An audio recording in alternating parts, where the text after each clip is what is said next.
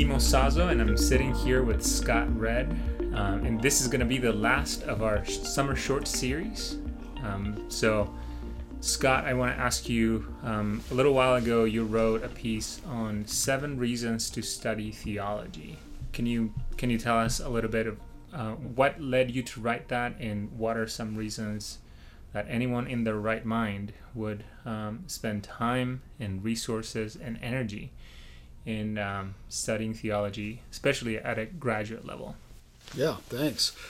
First of all, I can't believe it's the end of the summer shorts. This summer has gone by with lightning speed. I was looking outside today, and there's something about the way the sun hits the earth, like the angle of it in the late summer, and it just feels like it's getting on. But I don't remember anything happening. It seems like the summer just blew by. But that is a great question, though, about why to study theology. And it actually came out of my experience up here as a professor and president here at RTSDC, where I kept finding myself having the conversation both in class and with people who I was meeting, as we had moved up to the DC area, and people asking, like, what do you do? And having to explain why I do what I do. And there is something about theology. I think there's a bit of maybe an anti-intellectualism that you run into in the church, where people wonder, like, why do you spend all your time like this is kind of an outdated or irrelevant pursuit? And no doubt there probably is a good bit of theology that would fit that description. And yet I think when you think about theology properly understood, you realize there's actually quite a lot of good rationale for why we study God's Word, and to use John Frame's term, why we study God's Word and apply it to situations in life. And I tried to delve in with this little piece in kind of a short, brief way, just sort of an introduction on how to deal with that question. Why study theology? Why apply God's Word to the situations that arise in the human life? And I came up with 7 different propositions. This was back at a time where I feel like there were a lot more listicles getting posted online, and so I was definitely jumping into that genre. But I'm not going to talk through all of them, but I will highlight a couple that I still think about a good bit. The first one is that God has invited us to study Him. He invites us to know Him. As a matter of fact, at the beginning of my Intro to Theology and Pastoral Studies class, we start with the story of the garden and how God reveals Himself to humanity, and He expects humanity to hear what He has said, not only in the image that He has made them in His image, but also to hear what He said about the creation ordinances, about how to live in the garden and what to do next. As a matter of fact, the first problem arises when they don't reflect, when they don't explore, and they don't apply what God's revealed to them. And that's really the question of the snake, isn't it? The question of the snake is, at the end of the day, a theological question. It's the question of, what did God really say? Did He really say this? Is that indeed what He said? Or did He say something else? And how do you apply it into this situation around you? And so God is inviting us in Scripture to know Him, and to know the world that He's made, and to know Him in the world that He's made, to see the world in the context of who He is. But that's not the only reason. The Bible itself encourages us to organize the teaching of it, the teaching of Scripture, into a way that is understandable. As a matter of fact, we find people throughout the Scripture reflecting on previous teachings and previous revelations from God, and then organizing them. Paul's letters in many ways are a great organization of the teaching of Scripture. And he really touches on so much of what we find in the Old Testament, but he reorganizes it according to categories and themes that were important to him and to his audience. Jesus' Sermon on the Mount is also a reorganization of the Old Testament text in a way that is intelligible and understandable to the audience to whom he's speaking. And God's Word invites us to organize it, to take a look at it, to make theological formulations, and to develop systems of thought.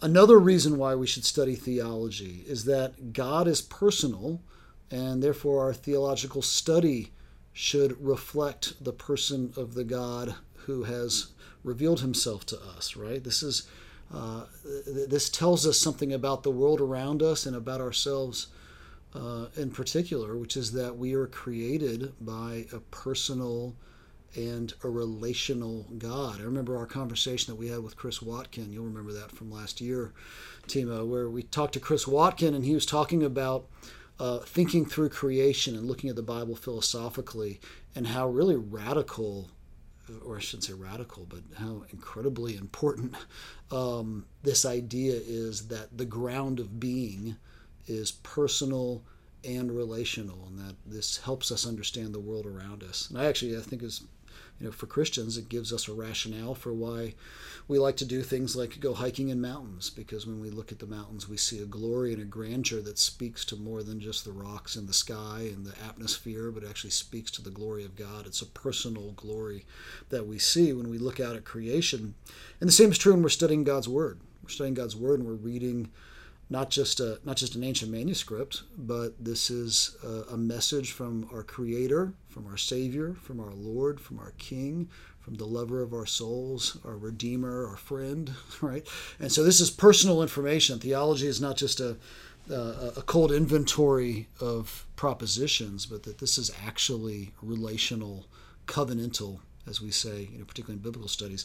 It's a covenantal kind of knowledge. It's a personal knowledge. And so we study God because he's revealed himself to us in a way that helps us make sense of the world around us, because he himself is personal and relational. And that actually kind of feeds into the next thing. Studying theology is, again, it's not really like studying math in the same way. It's not like studying biology in the same way, because you really are studying a thing that you love, a thing that or a person with which you have a relationship. And just as in your human relationships, you study or you explore the things that you love. And I remember when I first saw my wife in college, and I remember the outfit she was wearing, and I remember thinking, wow, I want to get to know her better. Right? I'm suddenly interested in whatever this person has to say. Like I want to know what she's studying, and I want to know what her favorite meal is. And suddenly I'm interested because I love her. And the same is true for God. We love him, and the outpouring of that love is that we want to know him. If someone said that they loved a person, and then you ask them, so tell me, what's the person's name, or what are their likes and their dislikes? What are their fears? And they said, I don't know any of those things. I just love them. You'd say, well, I don't know if you mean by love the thing that I mean by love, right? And so if you love God, I think you're drawn to him inexplicably. You want to study. You want to study his ways. You want to know more about his character and what it means for you. And then I'll kind of end with this. Theological study does help us not only experience God in a deeper way, but it helps us worship him in a deeper and more expansive way.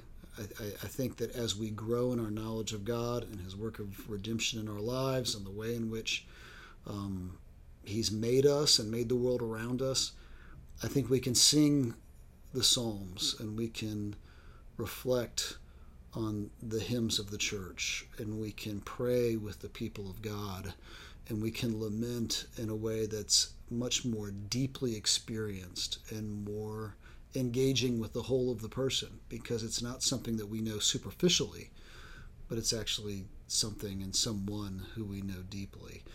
So I found that I think theological study, appropriately understood, is going to really expand your experience and your worship of God as a Christian, and ultimately because what God has for us in store for us is to finish this work of redemption that he's begun in us. Ultimately, I think studying theology is deeply humanizing. I think it makes us lean in, right? To use another phrase, it helps us kind of lean into what it means to be a redeemed image of God and to have a more whole and full experience of the God we love. So then, is seminary the only place to do that? Yeah, or can people do it in other contexts? Right, and that is the question. So why do you have to do this in a building with a lot of books and classrooms, right? Or can you do this elsewhere? Isn't there more of an organic expression of theology? And the answer has got to be absolutely. I mean, ultimately, this is the church. Studying theology is the work of the church. This is discipleship. This is growing in our knowledge and love of Jesus Christ, our Lord and Savior, growing in the knowledge and love of the Father, by the power of the Spirit, right? This is what it means to be a Christian in some ways. However, with that said, there is a kind of structured environment where that takes place. And as with anything, you can do this organically, and you should be doing this organically in your own Christian life, your own personal Christian walk and family worship, and gathering together in the church. But there is a place for those who are called to study God's Word in a more structured environment where it's more deliberately done. And it's done at kind of an intensity and with an expertise that you may not find in some of those more organic places. Now, that doesn't mean it's necessarily better. As a matter of fact, I've had some of, kind of my most sort of profound theological realizations sitting in the pew in church or doing worship with my children at home, right? But what the seminary provides is a place where you can sit down with people who have really dedicated their lives to this work, have had the time, because that's what a lot of academics is really, people who have the time and the resources to actually study things deeply as a full-time job, right? And having those people accessible to you so that they can answer those questions because they've gone a little bit farther down the road perhaps of a line of thought than you have. People who can sit down with the right resources, can point you to the right books, can point you to the right authors, the voices from the past, that can really help us develop our understanding of God systematically, biblically, practically, in all of these different areas of life. And so I found that what seminary is, in some ways, it's kind of like a more high-octane engagement with the revelation of God. But it in no way replaces or is it exclusive of those other experiences in life, those other areas in life where we're called to know God and to respond and worship Him and to glorify Him and enjoy Him forever.